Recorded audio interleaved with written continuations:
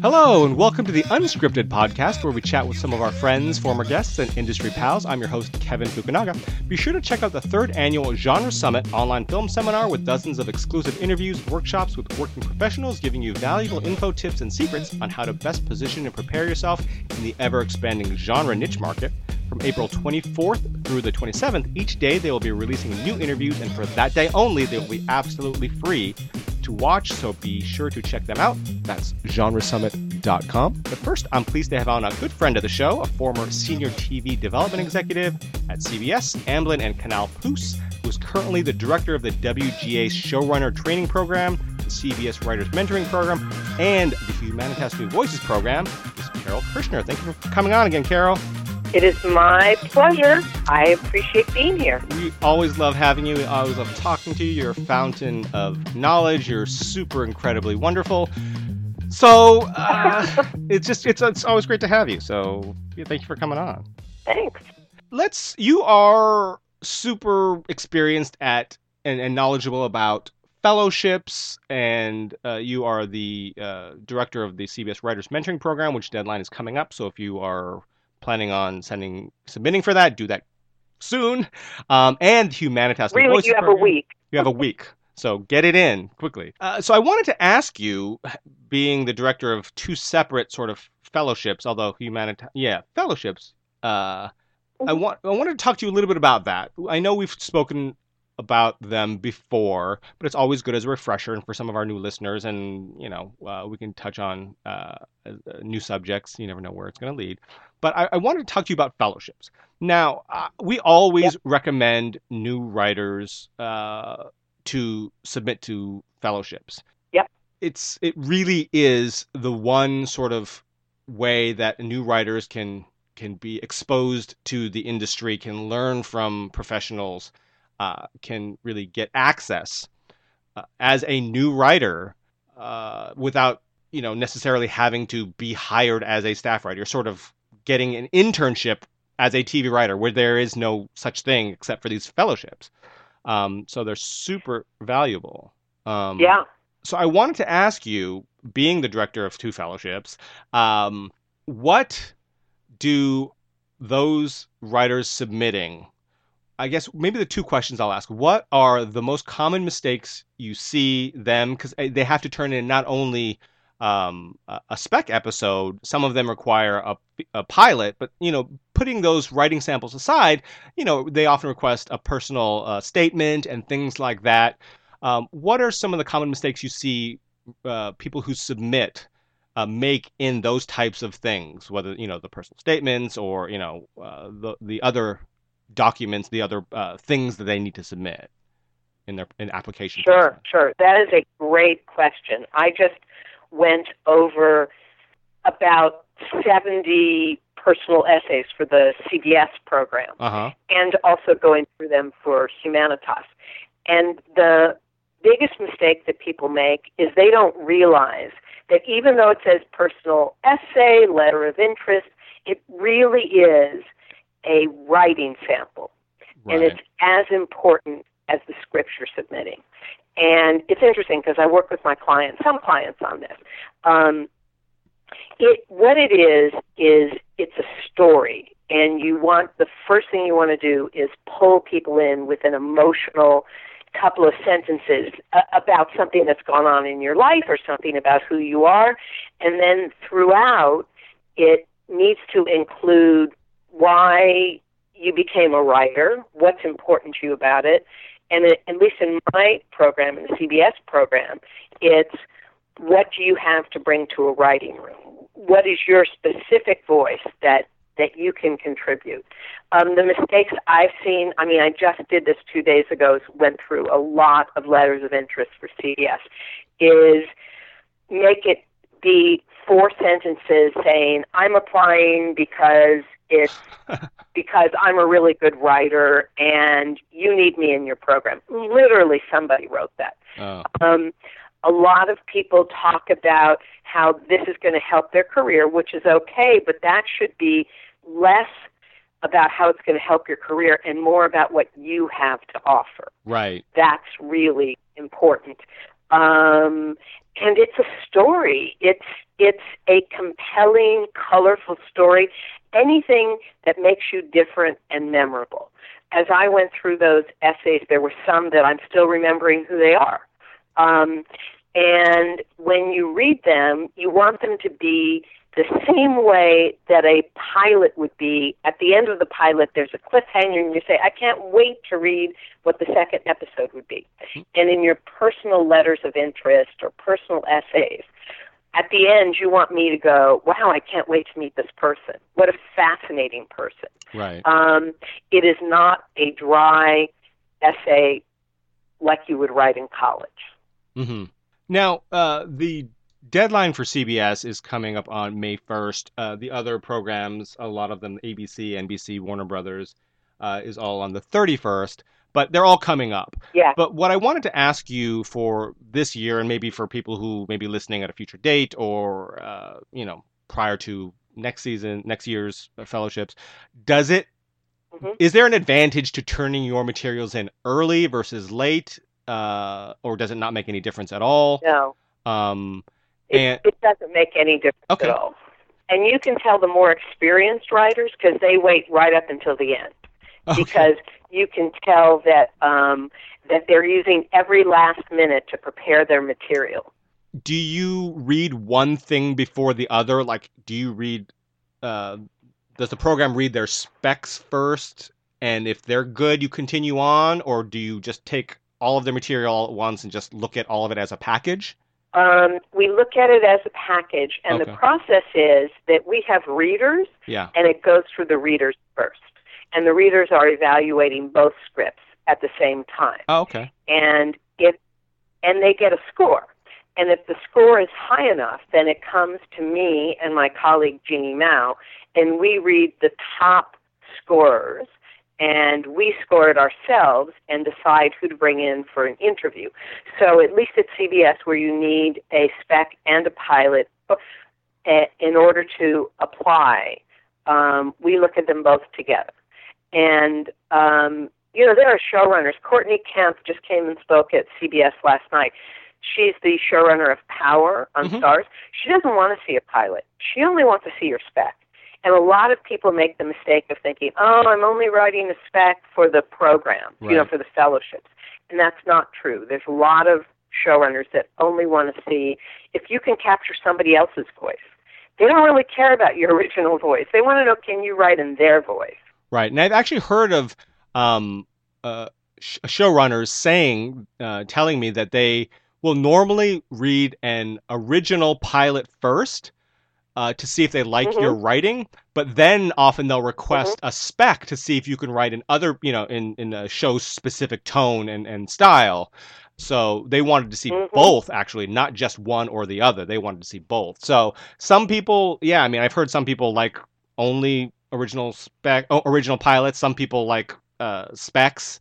And some people like both, so it's good to have both. So it's good, when you're turning in for the fellowships, it's good to have both since you need both, but it's good to have both just in your arsenal anyway. Absolutely. I think what you need in your portfolio as a television writer, as a new television writer, and even as a continuing television writer who's broken in, is I think you need 2 kick-ass pilots and 2 terrific specs.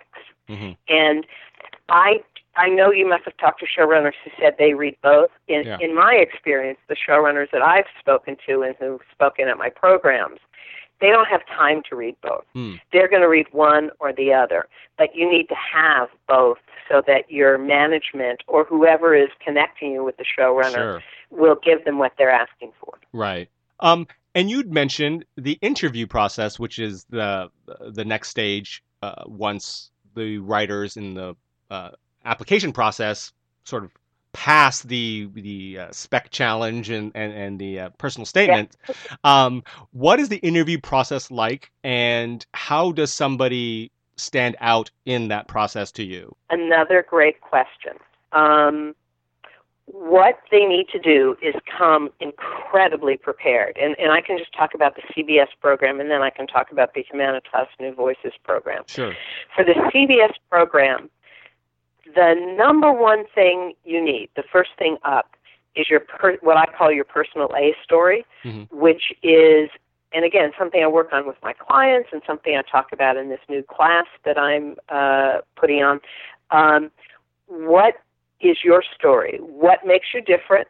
What makes you unique? How did you become a writer? What kind of material are you drawn to? So what we want to know is we want to find out who you are and what makes you different. Mm-hmm. You don't want it to be too personal. You can talk about being the first person in your family to go to college, but don't talk about the eating disorder that you're still dealing with. Not too personal, but personal enough so that we know who you are. Mm-hmm. Then you should know what kind of material and tone you write and why you love that. Are you a sci-fi writer? Are you a horror writer? Are you serialized drama? Are you procedural? Are you single cam? Are you multicam? What do you love? Then, at least for CBS, you need to be able to say, which of the CBS shows do you think you're right for? And here's a mistake that people make. We ask people, what are you watching? Almost all of the interviews, they'll say, what are you watching? Any general you have with an executive, they'll say, so what are you watching? Mm-hmm. If you say either, and I've had people say this, I don't really watch television, that's really bad. Mm-hmm. If they say, I only watch cable shows, that's bad. If they don't know what they watch, that's bad too.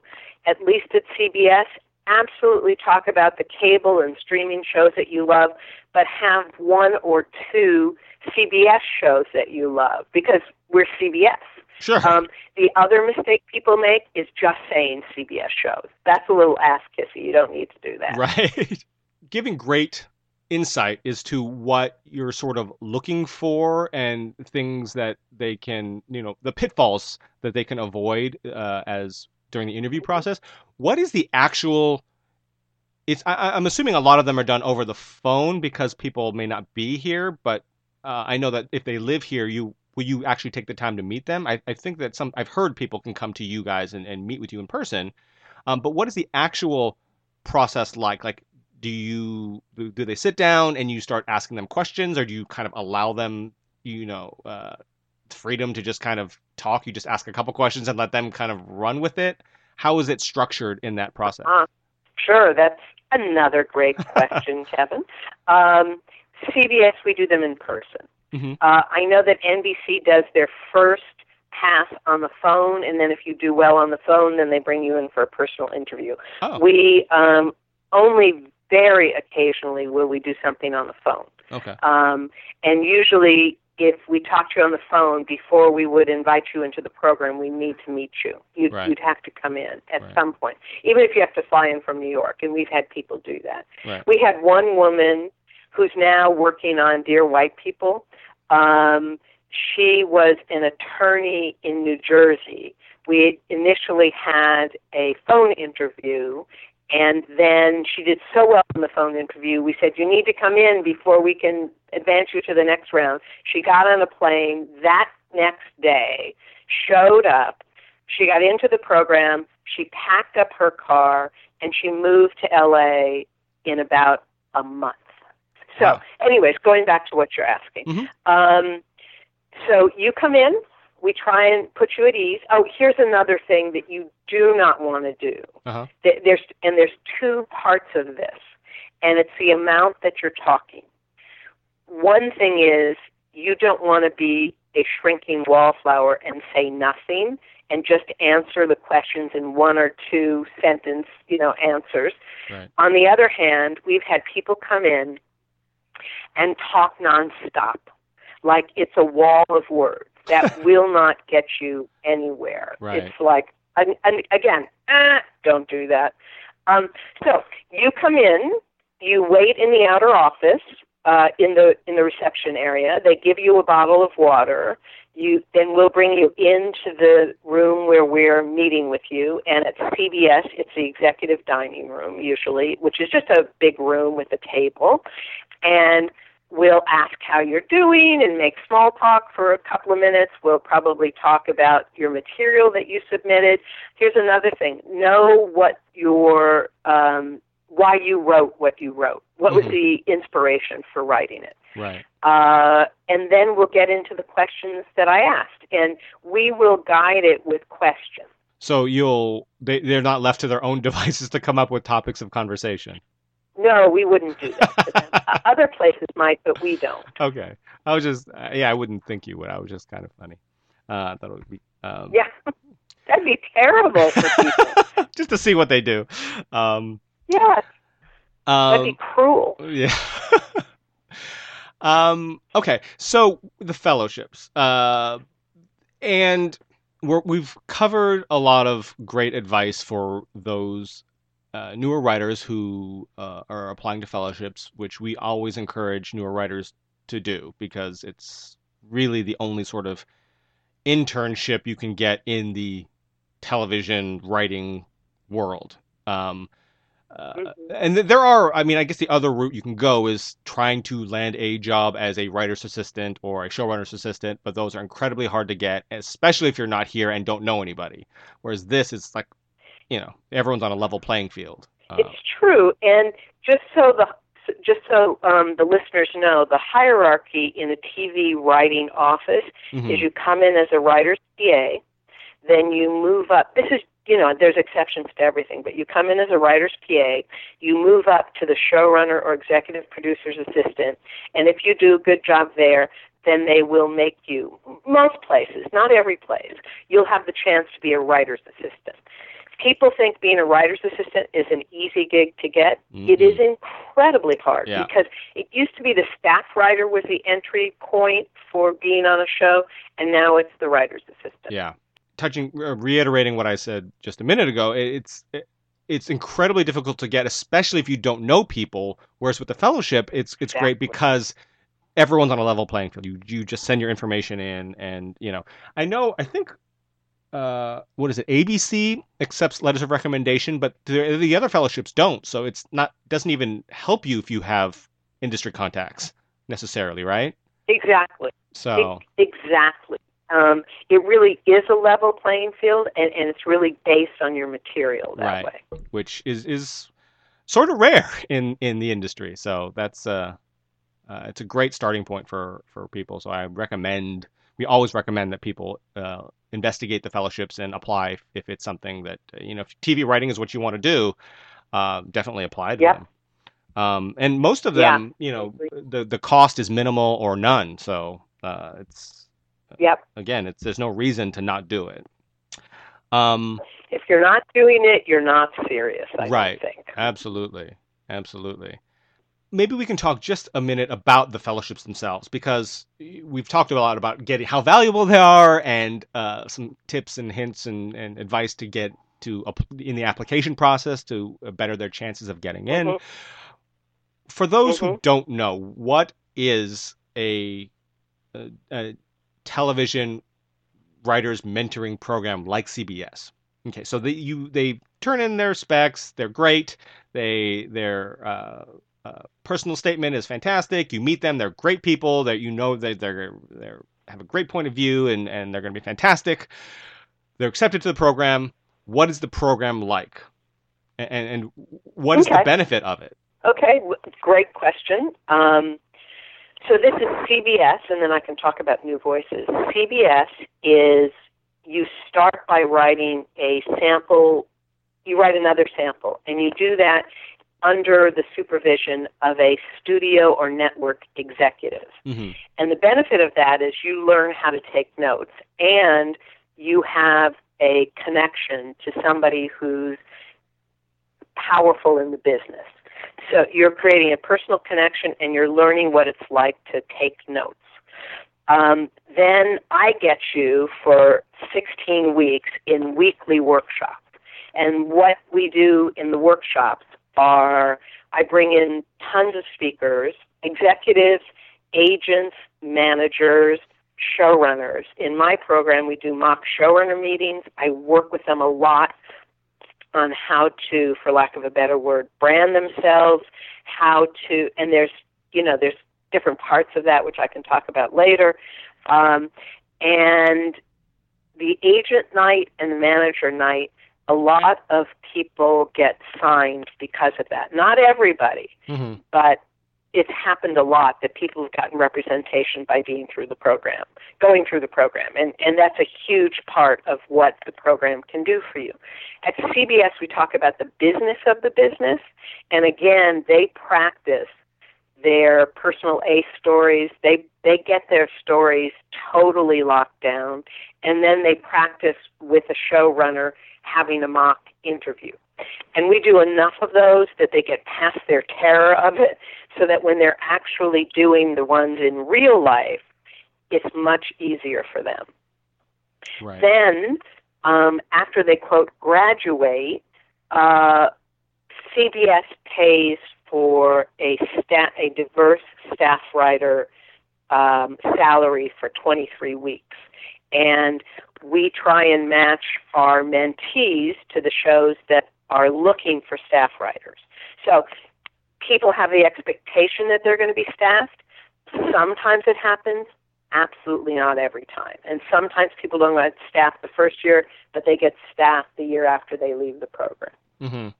I don't know the different programs and their policies on it, but I'd heard that at least for the first year after that a CBS fellow graduate is on a show, the program or the network pays for the salary of the writer, so it makes them more appealing in that sense. Is that the case at CBS? For CBS, it's just 23 weeks. 23 weeks. Okay. Other programs, it's more, and other programs, it's more. Others might be less, but CBS is 23 weeks. Okay. Yeah. And the point is to get you in the door and have you become absolutely invaluable, so they pick up the tab after the 23 weeks. Right. It's sort of that no risk, all reward opportunity for them, I think. Which sometimes is the incentive you need, right? Yeah. Well, it's access. The CBS program is about access. Yeah. Access to decision makers, access to management, access to being in a staff, on a staff. Yeah, and every step of the way, I think it's about that as well. When you land your first rep, your first agent or manager, it's about access because they have access and you as a newer writer do not. So it's another step in that direction, absolutely, and a huge one. I guess to sort of stay topical, but move on from fellowships, because I think we've covered quite a bit. You've given some great information on that. But to sort of stay topical, maybe for a few minutes, I just wanted to touch base on, you being the director of the WGA showrunner training program, while not being a writer yourself necessarily, but being, intimately close to hundreds plus writers and showrunners and whatever. What is the vibe of the Writers Guild strike, which for listeners don't realize on May 1st, if the Writers Guild, if the contract isn't negotiated, right, between the Writers Guild and the AMPTP, then there is potential, not necessarily a guarantee, for a Writers Guild strike. So I wanted to touch base with you just to find out what the sort of vibe is out there, what the feel is like from different people you may have spoken to on the strike itself, the necessity for it, and or whether or not it's sort of inevitable or if it's likely, unlikely, that kind of thing. Yeah, everybody in town is incredibly anxious about this. And the things that the Guild are asking for are really important. Their healthcare fund is really low and needs to be added to in order for them to continue to give their members the kind of insurance and care that they've always gotten. Mm-hmm. Another thing is with television writers, what's happened with streaming services is, and I just had lunch with one of my former mentees who's now a co-EP, and she said that when you factor in how many weeks they hold you on a show, right, it can turn out that you're only making a little bit more than you made as a staff writer. Right. It's egregious what's going on. And so that's what the Guild wants to correct, among other things. But those are the things I know most about. Right. Now, in terms of whether there's going to be a strike, wow, I have heard from a couple of different people, or a number of different people.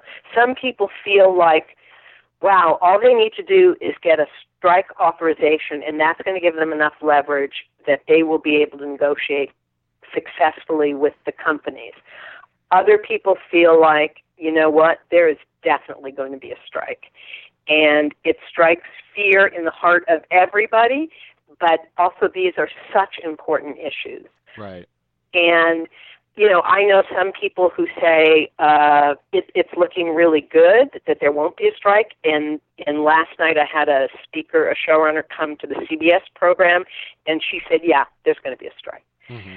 So I don't have a crystal ball. I don't know. I'm hearing it from both ends. But right now, the majority of what I'm hearing is it looks like there is going to be a strike. Right.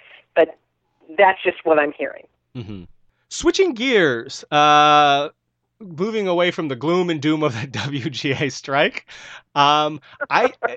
we were talking earlier, and I think it's exciting. You next month, I guess, or in May, you have a new virtual masterclass, Carole Kirschner's Hollywood Bootcamp virtual masterclass, which you're starting up, which is sort of an offshoot, I guess you were telling me, of your Hollywood Game Plan book, which is terrific. So let's touch base a little bit, talk a little bit about that, because I know it's starting next month. And yep. I think you said it was 20 parts, online, sort of a video series. Right. It's a 20-part virtual course. It's videos. It's me talking. I have to tell you, the first couple of ones, I might not be as relaxed as I am in the later ones, so bear with me. Being on camera isn't what I'm used to. Right. It's a little embarrassing. So yeah, what it is the book, which is about how you break in, is in many ways a basis for it, but it goes into much more detail, much more in-depth, lots of stories and examples really help people. And it covers things like how to get an agent, how to prepare for a meeting and how to crush it. We talk about something that people are really concerned about, which is how do you follow up after you've met somebody without being annoying? And I go into real specific detail in terms of how much time between emails you should have so that you're not annoying but you stay on their radar. There's a section at the end where we talk about how you set your goals, and then throughout your career, how do you make sure that you achieve those goals and you're staying on track for those goals. Mm-hmm. And that's just some of the things we touch on. As I said, there's 20 parts of it, so we go into a lot of information. Right. No, and we were talking a little bit about earlier. I do want to mention, and we mention it often when we have a guest come on that talks about, a service like this. This is not a sponsored plug. We love Carole. We're not, compensated at all for promoting her service. She's just fantastic. And if you are a serious writer and you have the resources to do something like this, it's like we would rather, because there's so many shady people out there who offer, who have questionable experience and or resume, who are offering services in the field. You are a long-time industry insider, a true pro. And so if you're going to learn from someone, go to MIT, not ITT. No offense to anyone who's gone to ITT, but you know what I mean. Get the best. If you're gonna put your hard-earned dollars out there, get the best. So this is not a paid promotional advertising or anything like that. We love Carole. We love what she does. We have so many friends of ours who are working writers we know that recommend you and love you. So that's just a disclaimer. Don't think this is a paid advertisement at all. We just, again, love what you do and you're fantastic. So anyway, going back to the Hollywood Bootcamp virtual masterclass, we were talking a little bit about it. You were explaining it to me, which I thought was great, but maybe for those who are, considering it, maybe you can tell us a little bit about what, because I know you talked about some things like what things writers need to be successful uh, in the industry. Maybe you can just maybe give us a little info, that you can share with us now about what, some of the stuff you talk about like that. Sure. Well, one of the things we talk about are the mistakes that people make. Yeah. And for writers, for new writers, but also for established writers, I sort of see three mistakes that they make. And we cover this in depth in the course. And one is not having blazing hot material. And I talk about what blazing hot material is and that's the beginning of it. Then it's not having a good personal PR strategy. That's incredibly important. And for me, there's three parts of that. And one is your personal log line, which is the answer to, so what do you do? And everybody in Hollywood is really interested in finding out, so what do you do? Right. And so writers need to know how to answer that question. Then there's that really important personal A story, which is 2 to 3 minutes long, and it highlights your successes, but in a way that doesn't make you sound like an arrogant jerk. And it talks about what's colorful and memorable about you. And we talk about in the course how you craft that, how you practice that, how you make sure that it's ready to go. And then the third part is what I call your personal nuggets. And I got the term nuggets from Glenn Mazzara, who was the showrunner on Walking Dead. Mm-hmm. And I call it nuggets because it's gold. It is the personal anecdotes from your life that do two things. One is they show what makes you different and sets you apart. And the other, it shows why you as a writer would be valuable to anybody you're talking to. Right. And we go into some depth about that.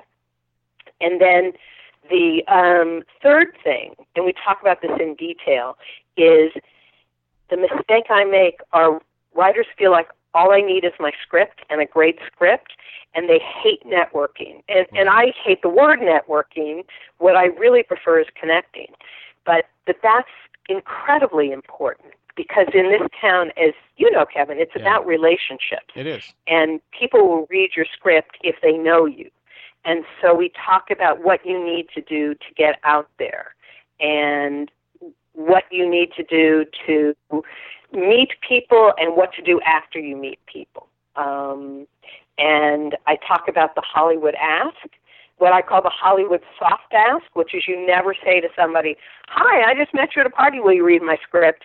And I talk about what you do say. I give them the specifics of what you do say to people so that you don't back them into a corner and so they're more likely to help you. You'd mentioned blazing hot material.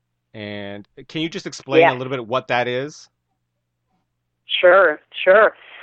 So I have read literally thousands, maybe 10,000 of scripts. Right. And in any given pool of scripts, there is going to be 10% which are terrible.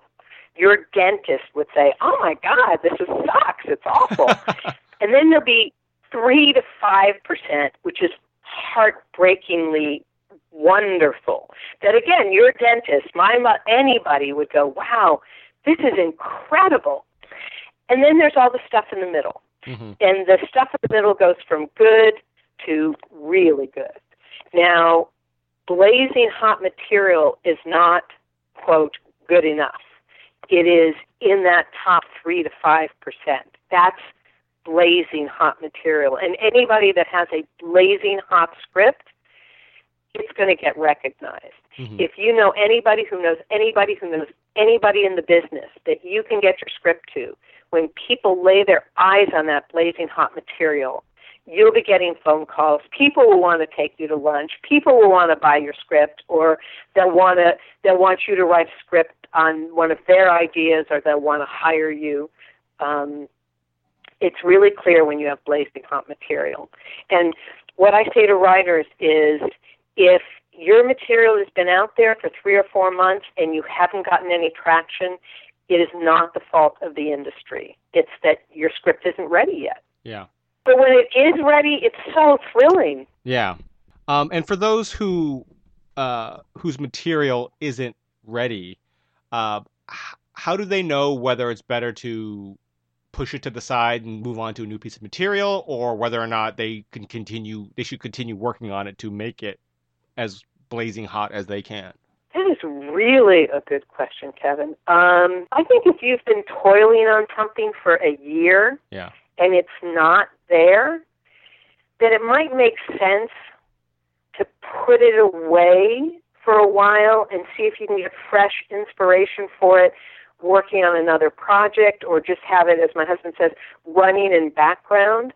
Right. I've known people that have worked for 3 years on a project, the same script, and in my opinion, that's way too long. It's either the concept isn't right or your approach to it isn't right yet, and I think you lovingly put it in a drawer and you move on to your next project. Every writer has a drawer with at least a couple scripts in it that are just terrible. Yeah, if you don't, you're not really a writer. Right. You're not really a writer. Absolutely. That's one of the things that I do like to ask, which I should probably ask more on the podcast. I've only asked it a few times on the podcast, but, where is your first script that you ever wrote? And, it's almost always like, I don't know where it is, or I deleted it, or it's in a drawer somewhere buried. Nobody has said, oh, yeah, I sold it. Nobody says that. The thing is, there's one person literally in a million, and my numbers are probably off, but you get the idea, who wrote one script, and oh my God, it was fabulous. Now, those people are often playwrights or novelists. Right. Sure. It's not like they are life insurance salesmen, and they went, oh, I'm going to write a script, right. And they get a book, and then they write this fabulous script. That almost never happens. Right. Almost, I would never count on that. Yeah, and, those become huge stories because they are so rare. They're so rare. And again, it's not that they've never written before. It's that they may have never written a screenplay before. Sure. But they've written other things. Right. Yeah. Usually the first-time writers who sell something or get work off of their first ever script, spec pilot or, spec feature, whatever, oftentimes they were professional writers in another field. They were, like you said, playwrights. Exactly. Or, I've even known a journalists. Journalists. Yeah, authors, something like that. Mm-hmm. So I know you've got to run. We're running a little short on time. We had a long conversation before the podcast started, so I monopolized some of your time. So the Carole Kirschner's Hollywood Bootcamp virtual masterclass, people can find it where? Well, if you go to the link, Carole Kirschner, and I can spell it out. I know it'll be on your website. It'll be on the website. If you happen to be driving or something. Sure. It's CarolKirschner.com/HB, like Hollywood Bootcamp, HB dash preview, PREVIEU, EW. And what you do is you go there, you will sign up for to be on the list, and you'll be the first people to find out the details of how you get the program in May. And if you sign up early, you get a discount, which I love to give people who are that motivated that they sign up right away. Right. And also, you can text the word Hollywood Download. It's all one word, Hollywood Download, to 44222, and it'll do the same thing. It'll take you to the link where you will sign up, and you'll also get a free download, which is 5 things you absolutely need to break into Hollywood. Great. But just for listeners who may be driving or whatever, we'll have all of the links that we're talking about now on the website, so you can definitely check that out as well. Or if you don't want to type in CaroleKirschner.com, just want to click on a link, it'll be on the website. Do you have any final advice for the aspiring writers who may be listening, or is there anything else you wanted to share before we end this today? Well, first of all, I think that when you write, you have to be brave. Mm-hmm. You have to be willing to go outside your comfort zone in terms of what you write.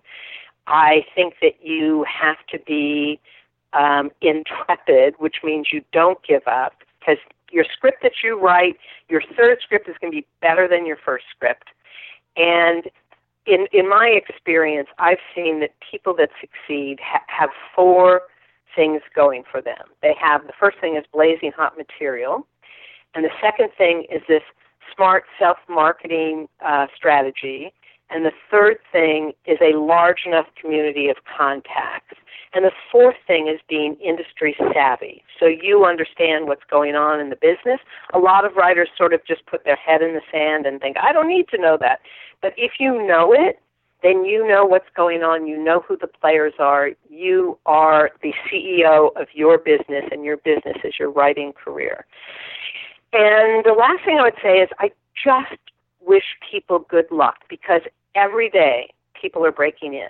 Mm-hmm. And why not you? Yeah, because we do talk a lot about how tough it is, but like you said, there is that light at the end of the tunnel. Every day people are getting their opportunity. Every day people are breaking in. So yes, keep your eye on that prize and don't give up. If you truly believe this is what you have to do. Yeah. Yeah, I totally agree. Don't give up. But if you've been working on the same script for a year, put it in a drawer and start on another one. Yeah, maybe give up on that for the time being. Yeah. Yes.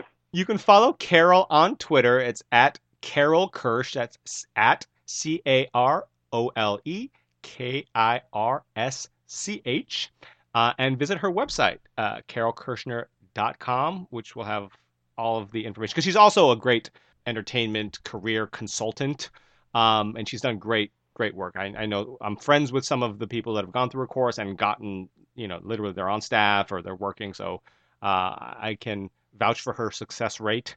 Thank you. Through multiple friends and things. So she's done great. And also her book, if you haven't checked it out, Hollywood Game Plan. What's the full title? How to Land a Job in Film, TV? How to Land in... Kevin, you're so right. It's Hollywood Game Plan, How to Land a Job in Film, TV, or Digital Entertainment. Yes. So be sure to check out her book if you haven't. It's also fantastic. They can still do the virtual masterclass without having looked at your book, right? It's not an extension of your book. Oh, absolutely. Okay, but you should read the book. It covers some of the same material, but it's more in-depth. There's more examples, which people really tend to learn from examples, more stories that illuminate the points that we're making. So you can read the book or not read the book, and you'll still get a lot out of the course. Gotcha. And so thank you so much for coming on the show and chatting with us today, Carole. It's always a pleasure talking to you. Thank you, Kevin. It was a pleasure to talk to you, and I wish everybody that's listening really good luck. And for the latest updates on recently released and upcoming interviews and features, you can follow us on Twitter at ScriptScribes. We're on Facebook and, of course, on our website, scriptandscribes.com. Thank you all for listening. Have a great day. And I'm passing the bar. All verses considered like I'm NPR, and we are killing them. Everyone I roll with, gunning for the top spot, the opposite of hopeless. My flow is the dopest of anyone in showbiz. No more riddling, I'm still so focused.